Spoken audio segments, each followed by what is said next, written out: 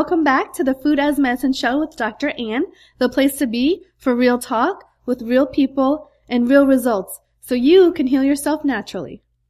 I'm your host, Dr. Ann, and I'm a board-certified pharmacist and health coach specializing in treating cholesterol without medications. And you can learn more about me at drann.com, spelled A-N-H as in healthy. It's the beginning of April, and I'm really excited because at the end of the month, I will be traveling to Austin for the Paleo FX conference for the first time. And I've live streamed this conference for the past 2 years because I couldn't travel due to my work schedule. So I'm really looking forward to experiencing it in person this year and eating all the good food and meeting all the great people that are there. So if you're planning to be there, please let me know and we can meet up. And I'd love to meet any of you who are listeners in person. I think that'd just be so cool. Now, I also want to get your feedback on something. You know, we are coming on this second month of the show's existence. And as I stated at the beginning, it's my intention that we launch with 3 episodes per week on a Monday, Wednesday, Friday schedule because I've got a lot of pre-recorded interviews saved up. But then at the end of the month, at the end of April, I want to scale down to once per week on Mondays because I still work a full-time job. And at that time, I'll have gone through all of the pre-recorded interviews. So I want to hear from you. I want to know if you like the 3-day week schedule because, you know, if I hear overwhelming feedback that you guys like that, then I will do my best and I will get my team on board and help me with doing and keeping up the 3-day week schedule. Now, if you have suggestions for who to bring on the show or what you'd like to learn more about, then let me know because I will do my best to get them on the show. And the best way to get a hold of me or to respond to any of these questions that I have is to hop on my email list at drann.com, A-N-H as in healthy, and respond to the first email that I send you. Before we get to today's show, I want to remind you that the opinions expressed on this show may not represent my opinions. And the show is for general information only, not a substitute for medical care. So before beginning any new health program, I recommend that you consult with a qualified health professional. So in today's episode, I have a treat for you. I'm interviewing Abel James. He is the #1 best-selling author, entrepreneur, musician, and host of the wildly popular #1 rated Fat Burning Man show. And he's got quite possibly the best-looking six-pack abs on iTunes. So as the author of The Wild Diet, Abel brings ancestral, paleo, and real food principles to the mainstream. He's conducted research studies, presentations, and speaking engagements for Fortune 500 companies, Ivy League institutions, and the federal government. He's also one really smart cookie. Abel completed high school and college in a total of just 6 years. He was the valedictorian at New Hampton School and earned his AB degree from Dartmouth College. He graduated as a senior fellow with honors with a concentration in psychological and brain sciences. Now, if that wasn't enough, Abel is also a professional musician. He's a singer-songwriter and the author of the best-selling musical Brain. Abel James has toured North America and Europe as the bandleader of several award-winning groups, one of which you might have heard on the sing-off called the Dartmouth Airs. So in today's episode, Abel and I chat about how he did everything right when it comes to his nutrition and it still didn't work for him, what he did differently that got him the body and the results that he wanted, using the paleo diet as a template to achieve your health goals, why he eats weeds and why you should too, how to break through a weight loss plateau, and intermittent fasting and how it works. All right, let's go chat with Abel. Welcome, Abel, to the show. How are you? I'm doing awesome. Thanks so much for having me on it. Yeah, thanks for taking the time to join us. Why don't we just dive right in? I'd love for the audience to hear your story and how you got to where you are today.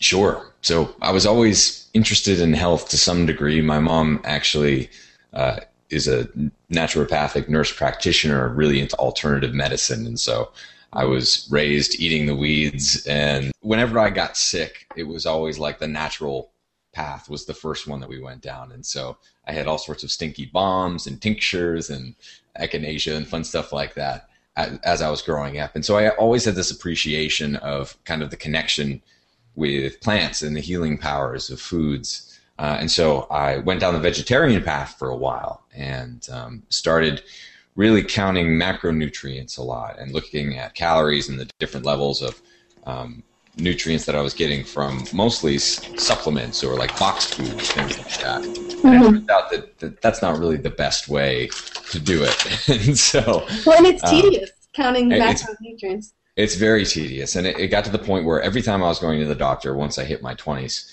I had higher blood pressure. My biomarkers were worse, and I was putting on weight and like getting sicker and sicker. And I was focusing on, I was doing a job in strategy consulting. And so that was taking up a lot of my time. I was working really hard. Wasn't focusing on my health quite as much, but eating really low fat, restricting calories, and like I said, gaining weight. And it all came to a head when one night I came home and my apartment building was up in a 30-foot wall of flames, and we lost everything. And so yeah, like it was just a crazy, crazy time because I was still working full time trying to get everything back in order, and literally all I had were the clothes on my body. And so I felt like my whole life was spinning out of control. I needed something to really focus on. And at that time, my health was going downhill. I was gaining weight. I started getting kidney stones, couldn't sleep at night. My face started getting really inflamed. It was pretty rough. So I figured and with everything else. This is in your 20s, right? Yeah, early 20s. So I figured if everything else is out of my control in my life, I might as well just focus on my health and really get that under control and kind of have it be a little pet project. So I spent the next few years really researching everywhere I could about the secrets of how to eat well, how to live well, and actually eating for health and performance. And so I was looking in bodybuilding forums and research medical journals, and dabbling in the fringes. And basically what I found is that everything that my conventional doctor was telling me to do was the opposite of what I should be doing. And those were even the things that were causing me to gain weight and have all these health issues. So I fired my doctor and started doing the opposite. And then, things changed quickly and I got healthy fast. It was amazing. It's amazing that you say that. The whole, you restricted calories and you ate low fat and it didn't work. And you know what? That's what traditional medicine tells us, right? Yeah. So tell us more about that. What did you do differently that worked for you? So I was always the guy who ate low fat. I was like really into looking at my food and being healthy. And what that meant to me was getting as low fat as possible, as low cholesterol, low saturated fat, low salt, which basically inherently means that you need to eat a lot of carbs just to get the amount of energy that your body needs to function. And so I needed to eat every like 2 hours or else I was angry and, felt just like I needed to tear food apart. And it was rough. I was basically, your brain is primarily made up of fat, and I was starving my brain of necessary nutrients. So what I did is I did a hardcore shift into eating lots of fat and reducing the carbs, as well as focusing on nothing but real food. And it sounds kind of woo-woo that there's life in your food, right? And that you should try to extract that life and become that energy, right? Like that sounds totally woo-woo. It's a little woo-woo, yes. But at the same time, if you're eating nothing but microwaved lean cuisine or whatever, like that food is dead. It's been dead for a long time. What that means is that it doesn't really have any nutrients in it. So if you want to believe in like the life force of food, you can do that. Or if you just like think about eating something that's fresh out of the ground, that's going to have a heck of a lot more that your body can use than something that's just been dead in a freezer for a year and a half or whatever. So focusing on real food is another thing that I really started doing and getting some huge positive health effects a few years ago. Yeah, well, I mean, that totally makes sense because I don't think it's woo-woo at all because here's the thing. With vegetables and proteins, when you cook them, you denature them, right? You fry it up and you change the structure of them, and then you lose some of the enzymes and the minerals. And even say when you boil water and you boil your vegetables in water and you're pouring off that stuff, that the greenness, you're pouring off of the vitamins and minerals that's in the food. So, I mean, totally. Actually, I just spoke to somebody on the show. He's a pharmacist, and he recommends eating raw vegetables about 30-40% of the time because the way food is grown in America today, it's lost about 40% of its nutrients. So when you eat it raw, you're more likely to get more nutrients into your body. Right. Yeah, and I'm a huge advocate of that, especially being a vegetarian for a long time. I definitely get my veggies pretty much every day and recommend that other people do the same. Yeah. Well, and you said something that was interesting to me, that it was kind of counterintuitive, because you said, okay, you were eating high carbs for a while and you were getting hungry every 2 hours, which I totally agree with you. When I eat carbs, I don't feel full at all. But you said, I thought you were going to say, oh, then I added more protein in my diet and that was perfect. But you said you added more fat, because from what I understand, the brain's main source of energy is glucose, right? So, and then people think, well, if I add fat, I'm going to get fat. So what's your rationale for that? So I wish that in the English language, fat had a different name, like, because when you eat fat, it doesn't translate into getting fat. In fact, when you eat carbs, that often translates into getting fat, because what most people don't really realize, just because no one ever talks about it in conventional media or magazines or whatever, well, as soon as you eat something, it's transformed by your body. It's digested. So when you eat carbs, they're actually, they turn into fat, and protein turns into sugar. And it's a very complicated process. So when you just try to think about the calories that you're eating, or just the carbs that you're eating, you're not really getting the whole picture. So it's really important that you focus on getting nutrients from your food, and also not just like focusing on the calories or the micronutrients, but what is this food doing to my blood sugar? What is it doing to my hormones? And so eating lots of fat, like fat is the most benign macronutrient that there is. If you eat too much protein, it can be turned into glucose through a process called gluconeogenesis. Yep. Carbohydrates can easily skyrocket your blood sugar if you have too many of them or the wrong kinds. Fat, if you're eating the right kind of fat, which is natural ones, like grass-fed butter, avocados, and anything else that it isn't manipulated by man or machine, generally it's taken into the body and used readily for energy, especially if you're used to burning fat. So sometimes it can be a shift. Actually, I'm training a bodybuilder right now who's used to eating lots of carbs, lots of protein, and very little fat. I'm training him right now on a high-fat diet and a low cyclical carb diet, and he's actually getting into ketosis. And he just lost 9 pounds in his first week, Wow. and he's already down to single-digit body fat, which is pretty impressive stuff. So you don't need to, be chugging sports drinks all the time, even if you're an athlete. There are different ways to do it, and if you look at the ancestral template, which is something that I follow, and we can get into that if you'd like to, Anne. Yeah. And there's really, like, the fact that most people are eating carbs, and so many of them today, is historically and from an evolutionary perspective completely unprecedented. Well, let's just dive right into it. Talk more about paleo and ancestral health and why that has worked for you and for thousands and thousands of other people. Sure. It makes more sense as a template than a diet. It's not really a diet. It's a way of looking at how our nutrition should be structured. So what that means is, before the advent of agriculture, and especially before the advent of modern food processing practices, there were some foods available to eat as humans, and there are other ones that just weren't. Like, fake foods weren't really available. And so what it meant is that we were primarily eating, out of necessity more than anything else, plants, nuts and seeds, and animal foods. And we weren't really eating, since this is before agriculture, we weren't really eating grains or many legumes. There are some exceptions there, but for the most part, we weren't really eating that much sugar either, or that much fruit. It was a very seasonal thing. So when you look at the macronutrients, how that breaks down is we're getting most of our calories from fat, and then quite a few from protein, and then some from carbs, and that kind of varies by the season.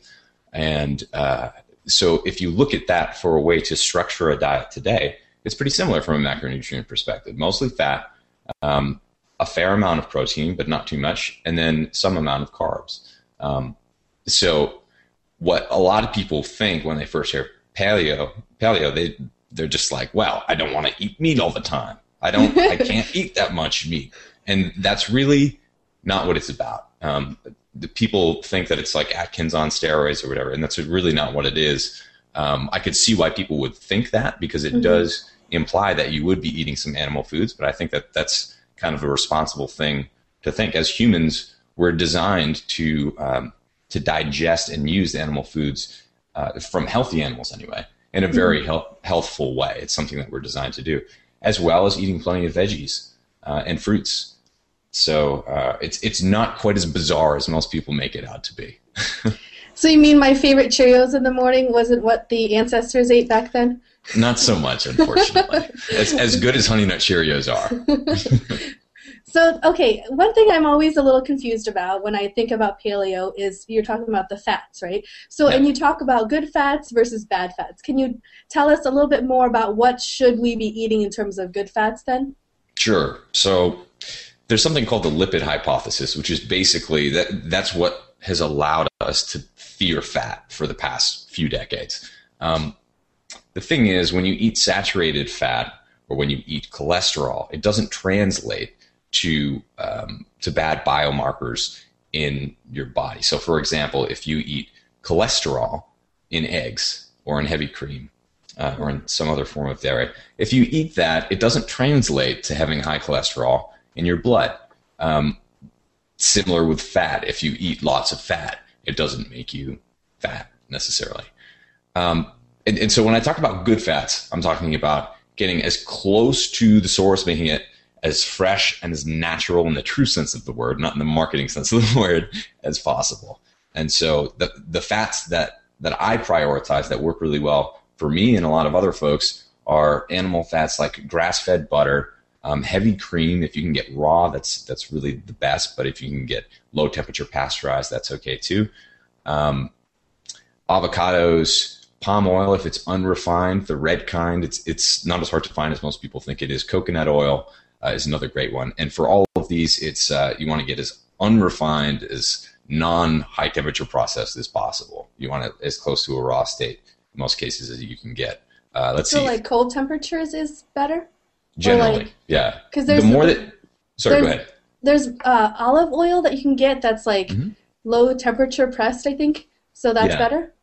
So yeah, generally with most of those oils, and anything else for that matter, the more it's processed chemically or with temperature or anything else, the less your body recognizes that food. And so as food. So when you eat something like trans fat, which has been artificially created through science, it's not something that really exists in nature. Your body consumes it, and then it just wreaks all sorts of havoc because it's been chemically altered and your body doesn't know what to do with it. So anytime that you do that with a food, when you superheat it or pasteurize milk, for example, it destroys not only the bad bacteria, but the good bacteria, which your body needs to digest it, as well as the enzymes, which help your body digest that food. So that's one of the reasons that raw dairy, for example, is much better tolerated by most people than high temperature pasteurized, homogenized dairy. And you might hear,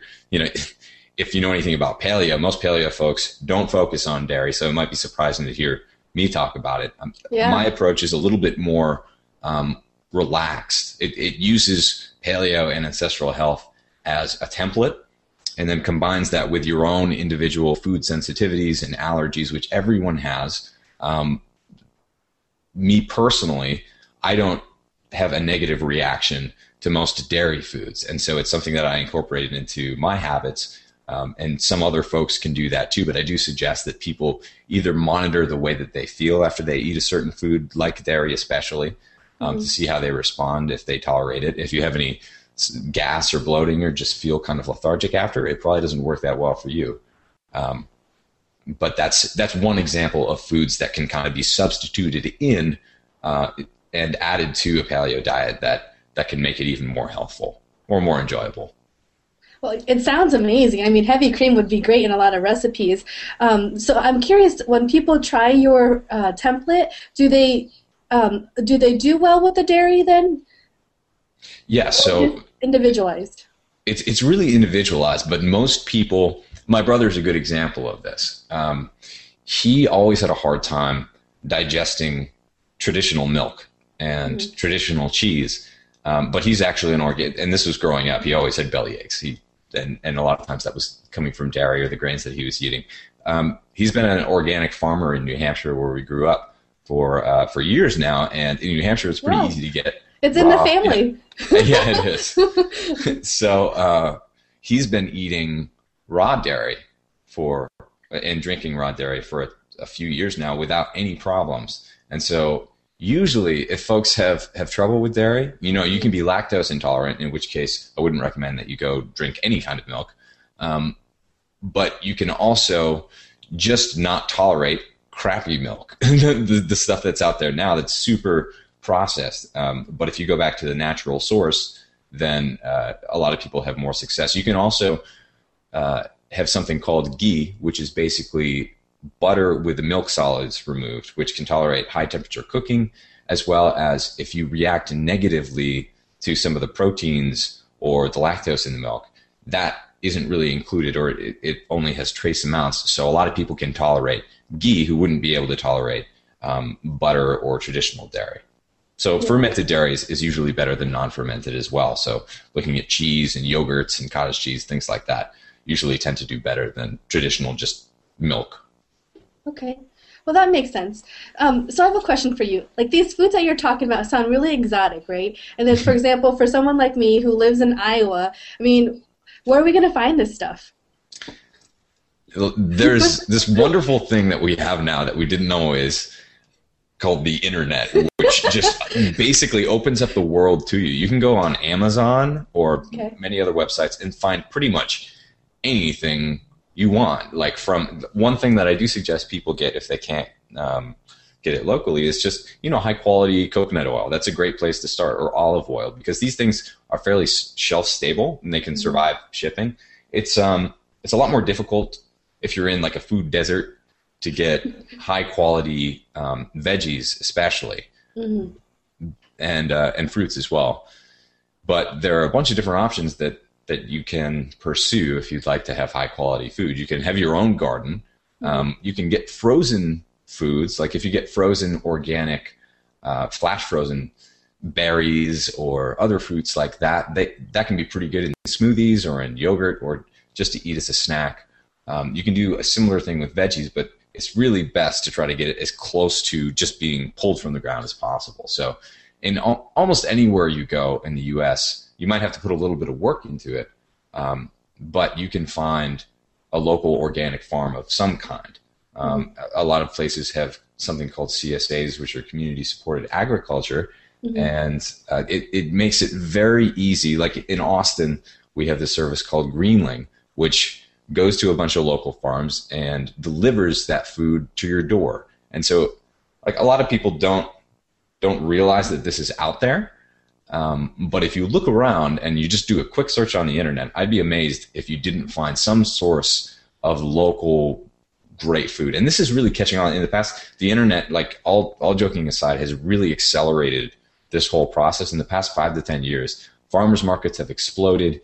People are being connected with farms and even like backyard growers. There are a few websites that connect people who have backyard gardens with people who want to eat that food. And it's super cool. I mean, like, this stuff is popping up all over the place. And so definitely, if you think you're in the middle of nowhere and can't get any quality food, just hop on the internet and you can find almost anything. It's awesome. Yeah, no, I mean, I was just teasing. Where I live in Iowa, we do have a great farmers market, but, for the people who live maybe in Podunk, I don't know, North Carolina, it might be more difficult, but no, the internet is wonderful. So let's talk about, you talked about weeds, right? And you have a thing here, your philosophy behind eating weeds and why it can help. Can you tell us a little bit more about that? So we're designed to eat a wide variety of things, seasonal, fresh things. And I grew up, like I said, in the backwoods of New Hampshire on an old farm property. And on that property, growing wild, are strawberries, cranberries, we have apple trees, and then we have weeds. We have, like, so many of these things. For example, I'm in Austin, Texas, and in my backyard when I moved in, there were these huge bushes, and I realized after I looked at them for a little while that that's all rosemary. It grows like weeds here, and a lot of other spices and foods like that grow in different climates, right? So just because something grows like a weed doesn't mean that you can't eat it necessarily. In a lot of cases, you can. So in New Hampshire, we'll go out in the field and get milkweed and other things that are just shooting up everywhere, and that's free food. I mean, it doesn't get cheaper than that, and it doesn't get fresher than that. So it, even though it sounds weird to be eating weeds, it's exactly what we're designed to do. It's food that the world is providing for us. And there are a bunch of great books about how to eat weeds or eat things that grow naturally in your environment. That's really what your body is designed to do. Eat fresh foods that grow naturally. And of course, you can't just go out and eat anything. But if you're educated about which foods you can and can't eat, it can be really cool. I was going to say, well, I mean, I'm sure there's some that are bad for you, right? So how do you know, and where do you go to find out which weeds are edible and safe to eat? So this is more of like a fun, advanced strategy. I wouldn't recommend that beginners like start out there. Okay. But like I said, there are a bunch of field guides. One thing that my folks are doing now in New Hampshire is really getting into hunting down mushrooms. And so every time I go there, we have a new, cool, different kind of mushroom. And that's also something you don't want to do as a beginner because there are bad mushrooms that you can eat. You can die from. Yeah, you can definitely die from. But yeah, if you want to get started with searching for food that's around you, whether it's on your own property or maybe on a friend's or a local farm, the best way to do it is to find someone who's knowledgeable. Like most local farmers know what you can and can't eat. As well as there are so many books out there about scavenging for wild foods that I would encourage you to check out too. Is there one in particular that you like? I've read a whole bunch of them, and most of them are pretty good. I mean, you can just get a field guide. Like a lot of those, I geek out on the survival field guides and stuff like that. And I can't remember what the name of it is, but I just got it last week. That's a great resource. But most of them, to be perfectly honest, that I've found cover off on that stuff pretty well. It's not difficult. It's just like having great pictures combined with a description of what that food is. And it's a solid resource when you have pictures are helpful because sometimes you're like, okay, I'm not sure based on the description if this is what I can eat or not. Yeah, especially if you've ever seen In the Wild or read the book Into the Wild. Yeah. You don't want to start eating the wrong things. That can be bad news. So keep it as a fun, advanced strategy to keep yourself interested, but just start by eating real food that you find at like the farmer's market or the organic section of your local grocer. Yeah, I totally love to go mushroom hunting. I know I work in a pharmacy and I had a patient come in. He was telling a couple miles west of us, he finds great morels. Like, wow. So I'm like, take me sometime. But so getting back to your bodybuilder that you're training right now, right? Did he come to you because he was having trouble losing fat? He's going for a show, I'm assuming, right? Yes. So he's a friend of mine, and he's been a fitness model and done other bodybuilding competitions, but he's really interested in what I've been doing because it's in many ways the opposite of what like a lot of bodybuilders do, which is eating all those synthetic supplements, using some illegal supplements sometimes, eating lots of like whey proteins and soy protein sometimes, and other kind of like synthetic fake foods, and also really reducing their fat. And so he saw what I've been able to do, and like myself, my own body composition, a lot of people I work with for men, like I'm able to stay usually in single digits or like 10, 11% body fat most of the time, just by living and not training at all. And so he started kind of going down that. That's like ideal. Yeah, which is totally awesome and easy if you keep your nutrition in the right spot. Now for him, we wanted to see, like, he knows how to lean down if he wants to. And that's basically by eating nothing but plain chicken with a sweet potato with no fat 3 times a day for like 4 to 6 weeks. And he can lean down like that, but he's miserable and he hates it. And anyone would be. I mean, it's just not food. You're eating out of Tupperware all the time. Mm-hmm. So we're taking a different approach. And so far, he's only a week into it, but we're going to be writing some blog posts and he's doing some webcam videos. It's going to be fun. We're tracking the whole process, both how he looks, his different stats like body fat, his weight, as well as how he feels, because it's not always easy to switch over. In fact, a lot of times it's not easy at all to switch over from burning lots of carbs to burning lots of fat. But once you make that switch, you feel like a rock star. Hey, I want to feel like a rock star. So if somebody wants to track that, or your bodybuilder friend, is there a way we can, find out more about that? Yeah, the easiest way to find me for my nutrition and fitness stuff is fatburningman.com, which is right below my name, I guess, on the video. Awesome. So they can find the videos you're talking about your bodybuilder friend? They'll be up soon, yeah. Awesome. Oh, I can't wait to look at it. Because I'm actually, I don't know if you know, I'm training for my first natural bodybuilding competition. And as you mentioned, the challenge has been when I get to 10 weeks out, I just get so sick of the chicken and the sweet potatoes and the broccoli. It's like, I can't do this. Right. So I'm so you don't have to torture yourself. Well, that would be wonderful, because that's what the show is about, is, you know, learning to eat healthy food that's delicious, that's going to support your health goals. So awesome. So now tell me, okay, you have some expertise in terms of fat loss, because, you know, your show is a fat burning man, right? If someone is doing really well and well, actually, let's go back. If they want to start their journey on losing fat, what are some tips that you would recommend to get started to start that fat burning process? Okay.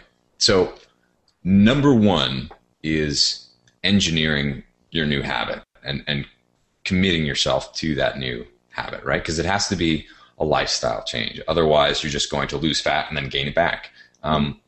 What's interesting is that losing fat is actually pretty easy, pretty straightforward. The first thing that I recommend people do is eat real food.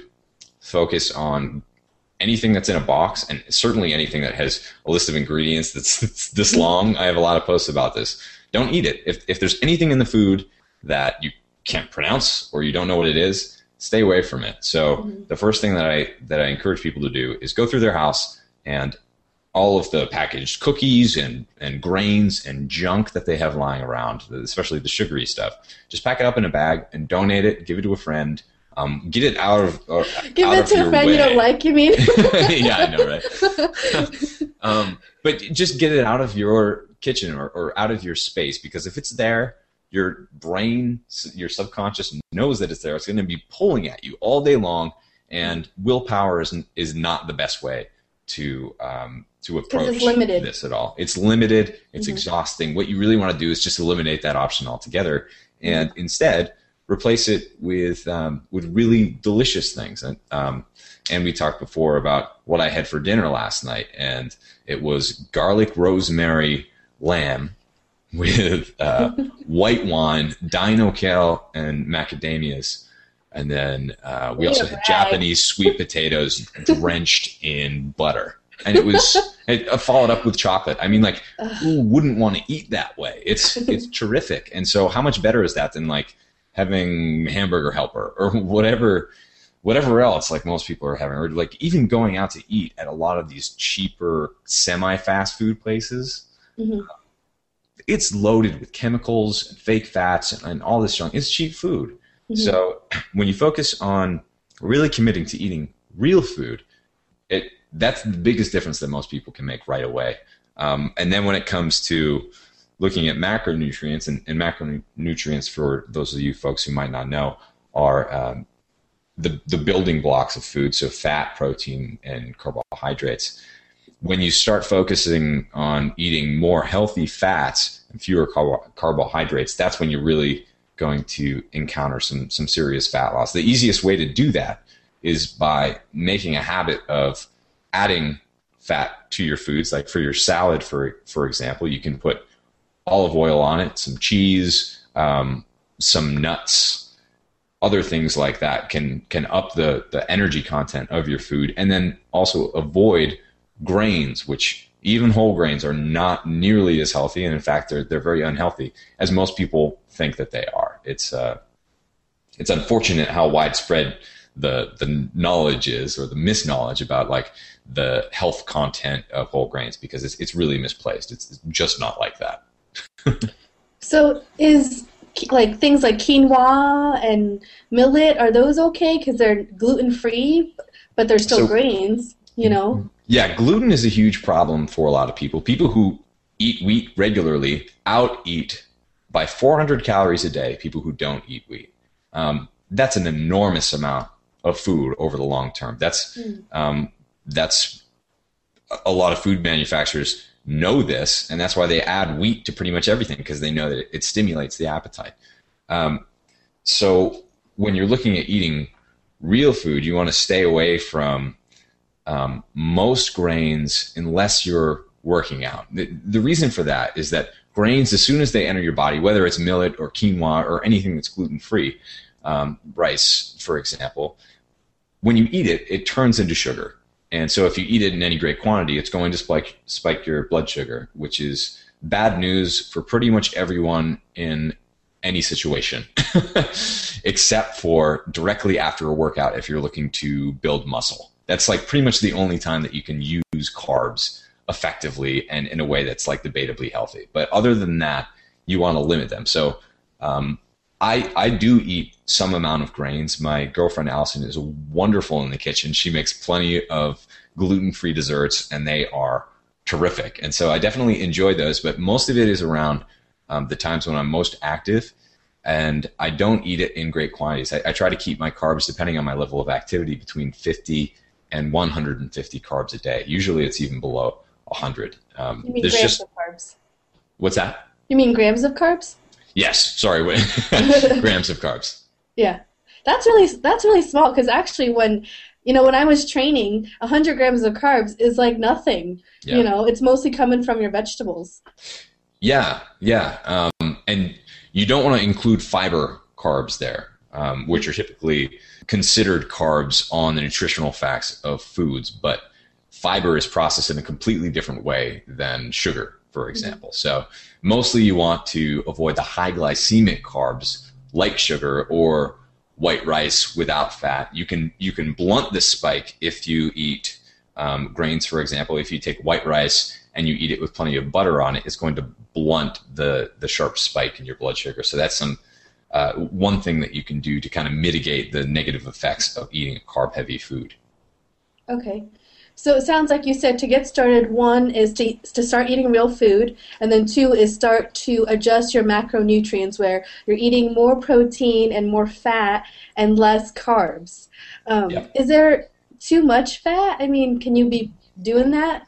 Yeah, I mean, if you're chugging butter every day, then okay, that doesn't sound like fun though. Yeah, most people don't do that. You can overeat anything if you want to, yeah. But the thing is, fat is so filling that, like you said before, when you're eating carbs, they tend to make you hungry, right? Like, it doesn't matter how much sugar you eat. It's like you could always eat more Oreos or more ice cream or junk like that, especially the low fat stuff. But when you eat really rich things, like if you eat French food or cheese, you don't tend to binge on cheese. Like, that doesn't really happen, right? Or like binge on butter or olive oil. This stuff is just, it's too rich. I can binge on peanut butter. Yeah, well, that's true. But it's usually you wouldn't binge on the peanut butter that's only peanut butter, right? It has salt in it or it has sugar in it, and that's really what's kind of fueling that whole process. I know for me, one of my weaknesses is tortilla chips, like you get at a Mexican restaurant. Mm-hmm. And I found that if they're salty, then I can eat them all day. I love it. It's delicious. They're terrible for you. And most of them are GMO and filled with toxins and all this stuff. Awful for you. But I found if they're not salted or they don't have enough salt, I'll like eat one and I'll be like, that's kind of gross. Like I don't really want it. Oftentimes the things that make foods binge worthy are the additives, not the foods themselves. It's the salts and the sugars most of the time that'll fuel that process. Interesting. Yeah, actually I got like natural peanut butter and it had some flaxseed in it. I had like one scoop. I was like, this is disgusting. I'm not eating it. So I went to my regular Jif. I'm like, okay, this is better, much better. Yeah. But and keep in mind, like, yeah, traditional things like Jif are highly processed, and most foods that come out of the industrial system from food manufacturers are designed so that you eat and thus buy as much of it as possible. And so they're designed to be addictive. They're designed to make you want to eat the whole jar or the whole bag. But when you go to, like raw almond butter, for example, you'll have a little bit and be like, wow, that's really rich. Or maybe it needs a little bit of salt, but you can control how much you put in there. You can make your own cookies, and that's what I encourage people to do. It's more fun. You know what's in it, and it's way better for you. Yeah. So tell me about, okay, if you're you're implementing those strategies and you're losing fat and you're losing weight, there comes a point when you're going to plateau, right? Sure. How do you bust through that plateau? If it's with eating, what I recommend is that people stick with it. The body, it's such a complicated system. Science tries to pretend that it understands. We really don't have a great grasp of how our bodies work at all. I mean, you know that as well as anyone, having studied it for a while. I mean, so yeah, when you're having great results, this happens often. You know, people will lose, typically when they reduce carbs and focus on eating healthy fats in the first week. It's not uncommon, especially for men, to lose 5 to 10 pounds in the first week. And a lot of that, it's not all fat. A lot of it's water. You're expelling that. And so then over the course of time, you know, they'll lose like 30 pounds in the first month. They're like, wow, this is awesome. And then they don't lose anything for, you know, a month, maybe 2 months. But what can happen during that time, what often is happening, is your body's making other changes.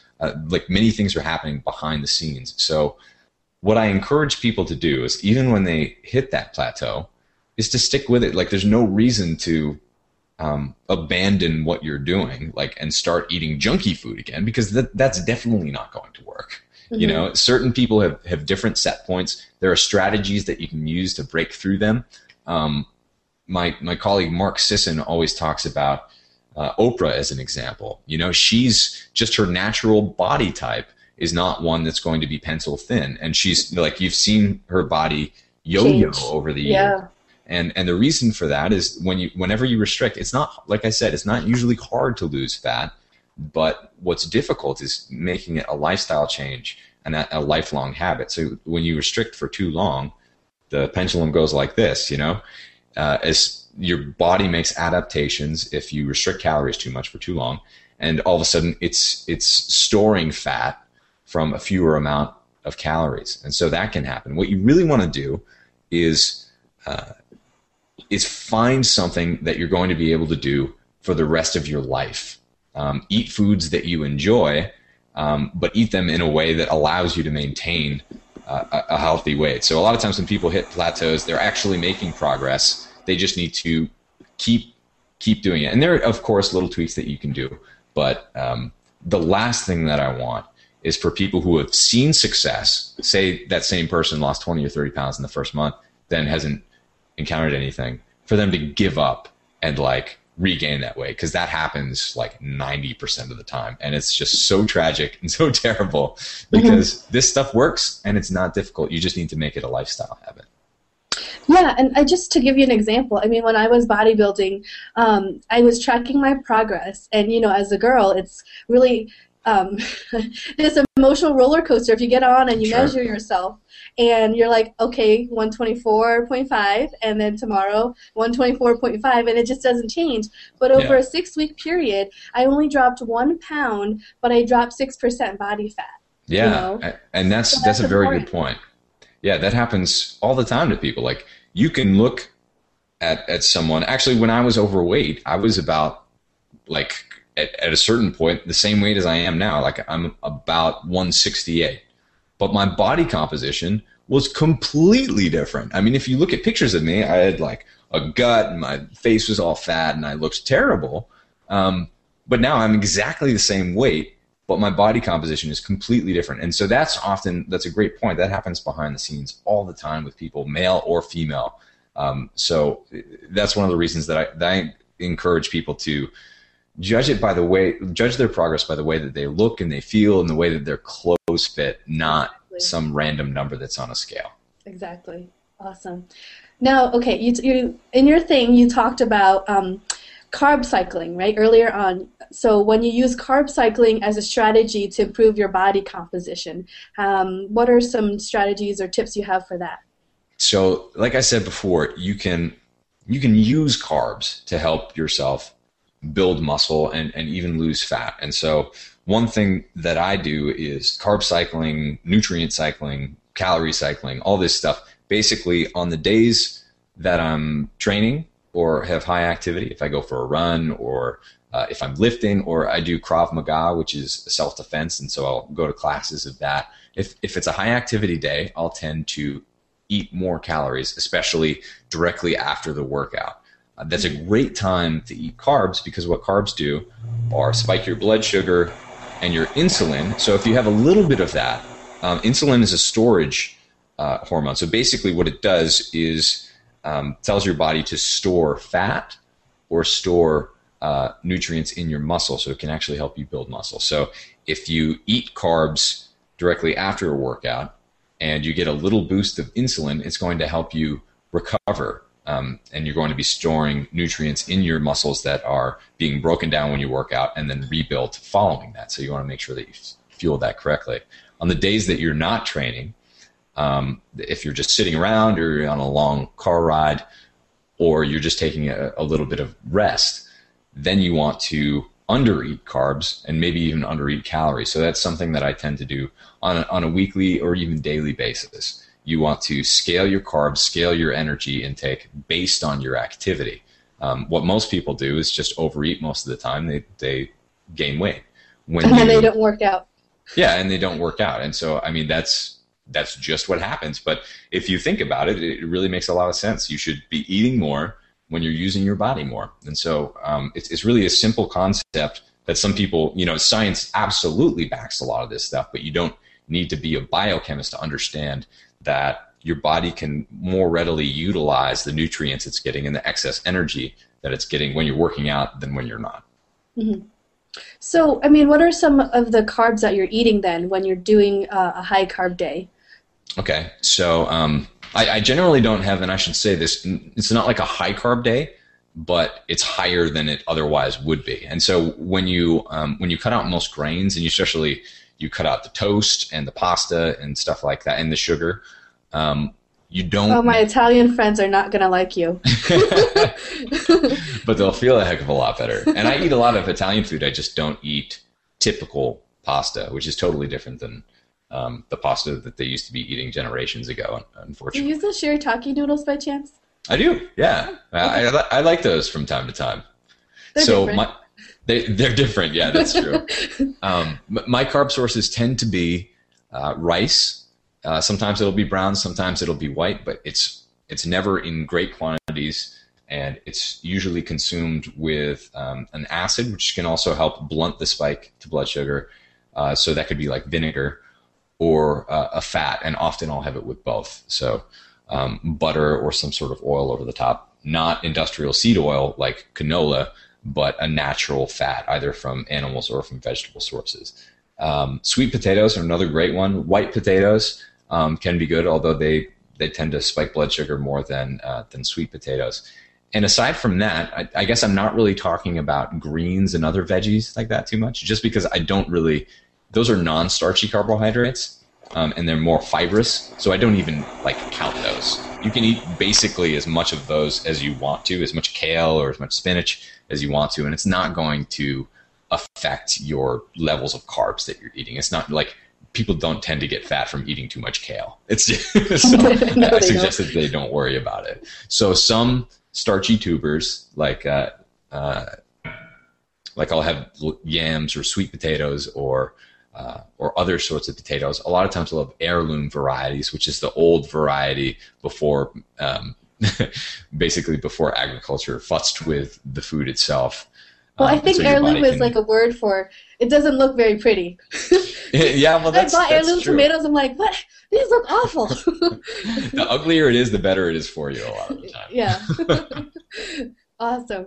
Sounds good. So, okay. Earlier, before we started the recording, you were talking about intermittent fasting and how you're fasting right now. I have no idea. I know a little bit about it, but I don't really know why it works. So, can you tell us a little bit more about that? Sure. So this kind of goes with the whole overfeeding and underfeeding concept. When you have a surplus of energy or calories in your body, your body tends to respond by thinking that it's a time of surplus. It's a time of excess, which means that your cells can divide. They'll divide readily. You'll grow. On the flip side, when you don't have enough food, your body tends to focus on regeneration. Instead of taking cells and dividing them, it'll focus on any cells that are damaged or could use some help, it'll go in and try to focus its energy on rebuilding those, because it knows, your body knows or assumes that it isn't a time of plentiful food. So it should focus on restoring itself. So when you're fasting, that's exactly what it's doing. It also, like, a really interesting effect of fasting is that most pathogens, a lot of the bad stuff that you'll find in your body that'll make you sick, they feed and use glucose as a main source of fuel. Cancer does the same thing. Exact same thing. So diabetes, yeah, exactly. So when you you're essentially starving the body for a short term of glucose by not eating any carbs or protein. What that's doing is allowing your body to, number one, repair itself, and number two, you're starving all of the bad stuff in your body that runs on glucose, which can't, like, as a large organism, we can survive for, 24 hours, even, weeks on end without food in some cases, whereas these tiny little bugs can't. They'll die off. Your body can fight them. So that's one of the effects, or a couple of the effects that's really effective for just general health. And then, of course, there's fat loss. Whenever you compress your eating window, or when you skip a meal, you're eating less energy. When you eat less energy, especially, and you cycle it up and down, it becomes much easier to reduce your body fat or maintain a lower amount of body fat, like I do today. And so, yeah, I'm fasting right now. Most days I have a compressed eating window, so I'll, people say 16-8. That's kind of like something that people recognize if they've read Lean Gains or The Perfect Health Diet from Paul Jaminet. Let's see, Dave Asprey, the Bulletproof Executive, talks about it. I talk about it a lot. Basically, what that means is skipping breakfast and eating your lunch as your first meal of the day, and then your dinner, and then not eating late at night. So generally what it looks like for me is I won't eat until about between noon and 2 o'clock, and usually I'll have my last meal around 7 o'clock. And so when I first wake up in the morning, I either won't eat something or I'll eat just fat, because like I said before, when you eat fat, it's kind of benign within your body. It doesn't raise your blood sugar or have any effect of feeding the bad pathogens in your body. So what are some fats that you're eating if you're eating that first thing in the morning? So this might sound kind of weird if you haven't heard of this before, but a lot of the things you're saying are weird. Yeah, I'm not afraid of dabbling in the fringe and trying things that sound totally bizarre, and most people think I'm insane, but it's also a lot of fun, and it's really increased my biomarkers of health. So one thing that you can do just quickly while you're fasting is eating just fat, because that allows you to get some amount of calories in, but you're still getting a lot of the benefits from fasting. So I call it a fat fast, which is what I do in the morning. And so in my coffee, a lot of times I'll have heavy cream, which doesn't really have protein or carbs. It's pretty much pure fat. Sometimes I'll have grass-fed butter in here, as well as coconut oil or palm kernel oil, or medium-chain triglycerides, which are basically short or medium-chain fats, which your body can utilize and your brain can utilize as ketones, as fuel, in a similar way that you'd use glucose. And so when I have that in the morning, I feel like an absolute rock star. In fact, it's coming up on 1 o'clock here in Austin, and that's all I've had today. I haven't eaten anything yet except for my butter, heavy cream, and medium chain triglycerides in my coffee. Absolutely delicious. Sounds weird, but I love it, and it's something I do almost every day. I was going to say, how often and how much you do it? Yeah. Every day, huh? Not every single day. It's something that I've been doing for the past few months, and I really enjoy it, and it gives me plenty of mental energy throughout the day. For those of people who have heard of Bulletproof Exec, my friend Dave Asprey, he's the one who kind of like popularized the idea of using butter in the coffee, and he calls it bulletproof coffee. And I totally jive on that. You can add chocolate powder to it, vanilla. You can get creative as long as you're talking. Yeah, you can make it delicious as long as you don't make it into like coffee crack, like and just chug it all day, because that, like I said, chugging butter all day is not going to do much for you when it comes to getting lean. Understood. So as we wrap up, Abel, what are some projects that you're working on, and how can people get a hold of you if they want more information? Sure. So you can go to fatburningman.com. That's where you can find my show as well as all the articles that I've written in the blog. And let's see, I have a bunch of stuff coming up, but I have a few cookbooks. There's a gluten-free desserts cookbook on my website. I've done Caveman Feast with my friend George Bryant, who's the civilized caveman, which a lot of people are loving that. We're running a sale right now on Caveman Feast. I have that cookbook, and that's right. So excited. I finally got all the ingredients to start, and I mean, all the recipes look beautiful, and I just can't wait to try it. So awesome. Yeah, I cook from it all the time. It's a wonderful, like George is just a master of the kitchen and a great guy too. And so then if you're looking for my fat loss stuff, I have the Lean Body Fat Loss System, which is like a 30-day approach using my template, the Wild Diet, to make sure that you can lose fat in a short period of time, but hopefully build some lifestyle habits along the way. And then I also have my my coaching program where you can get email coaching and webinars as well as video training and audio training on how to lose fat and build healthy habits that last a lifetime, as well as some effective exercise strategies in there too. So I'm not a hard guy to find. Just type my name into Google or go to fatburningman.com and join the mailing list and get plenty of free stuff, or check out my books too. Cool. Well, thanks so much for your time, Abel, and sharing what you know with us. It's been an interesting show. I learned a ton and a lot of things for me to ponder. But I appreciate your time, and I'm sure we'll be in touch again soon.